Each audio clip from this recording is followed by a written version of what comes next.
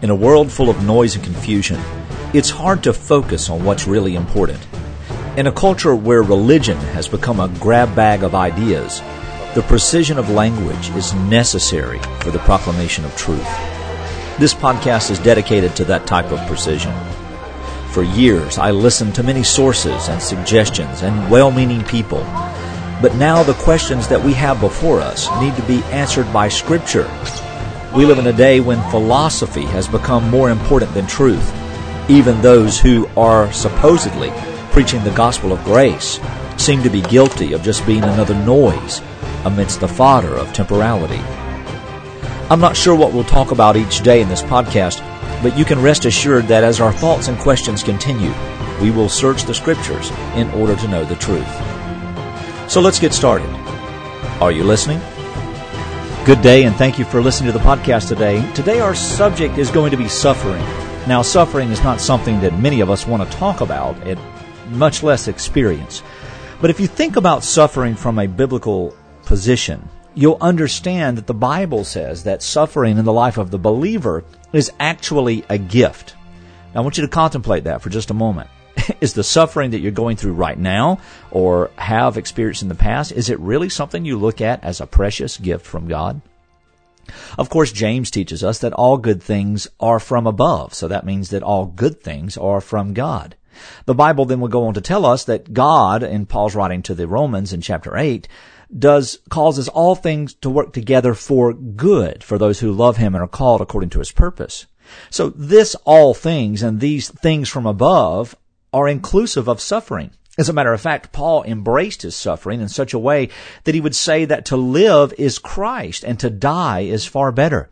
He would say that the suffering that he had in his body was for the sake of the church, that is, the elect of God, those for whom Christ had died and were trusting and believing in His finished work. Suffering, though, is very, very often relegated to the work of the devil. And quite honestly, we need to be very careful about saying that what the Lord is doing is the devil's work. After all, is not that the very sin of the Pharisees we find in the Gospels, where they blasphemed the Holy Spirit? Now, I won't get into the nuts and bolts of that because it's really much depending on how you look at it. But I'm just saying we better be careful what we say is and is not the work of God and what is and is not the work of the devil. But back to suffering.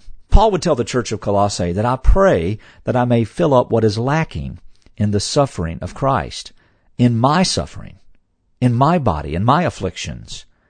Now, it's really strange because nothing's lacking in the suffering of Christ. However, we don't see Christ. Just like Peter would say in his first chapter of his first epistle, that we don't see Him, but we love Him. We don't now see Him, but we love Him with a love and that we hardly understand, and we have a joy that is hardly able to be expressed, that's given to us by God, for He's caused us to be born again to a living hope through the resurrection of Jesus Christ from the dead. Because Christ is alive, and because He suffered in our place, we too also are dead in Christ, and then we are at the same time alive in Christ.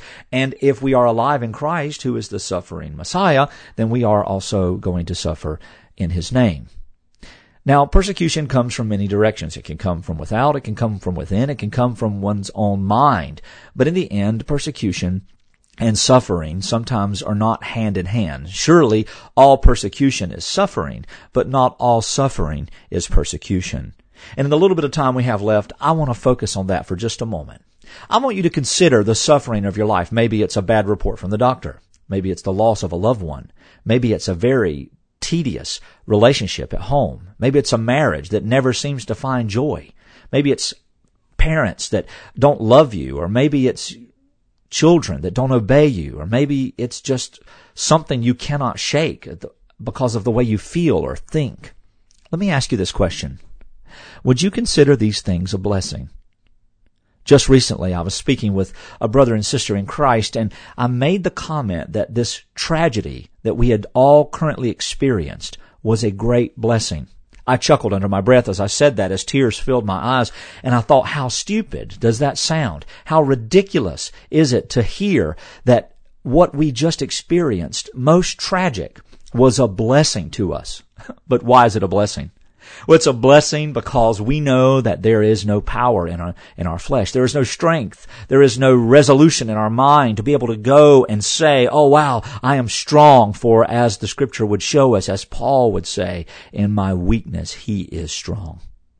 Beloved, our suffering prepares us and presents us the opportunity to establish with our hearts and our minds and our soul our love for Christ, who is our sovereign Savior, and who is our strength, and who is our wisdom, and who gives us that extremely perfect, beyond all understanding peace that the world looks at and says, we are crazy.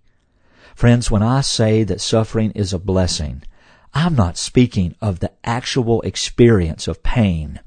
I'm talking about that which is superlative to the pain, which is glorious beyond all glories, which is absolutely perfect in everything that it intends to do, and that is that we can sit in a supernatural position, justified before the Lord because of the finished work of Jesus Christ, and that faith itself has been given to us by God the Father through the Holy Spirit by the hearing of the words of Christ. So the next time you think of your suffering, I want you to consider it a blessing.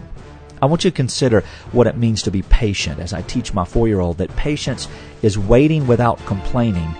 And today I added this component. And while we await, we also rejoice. I pray you would rejoice in the Lord this day. Think of these things. I'd love to hear your thoughts. Until next time, God bless.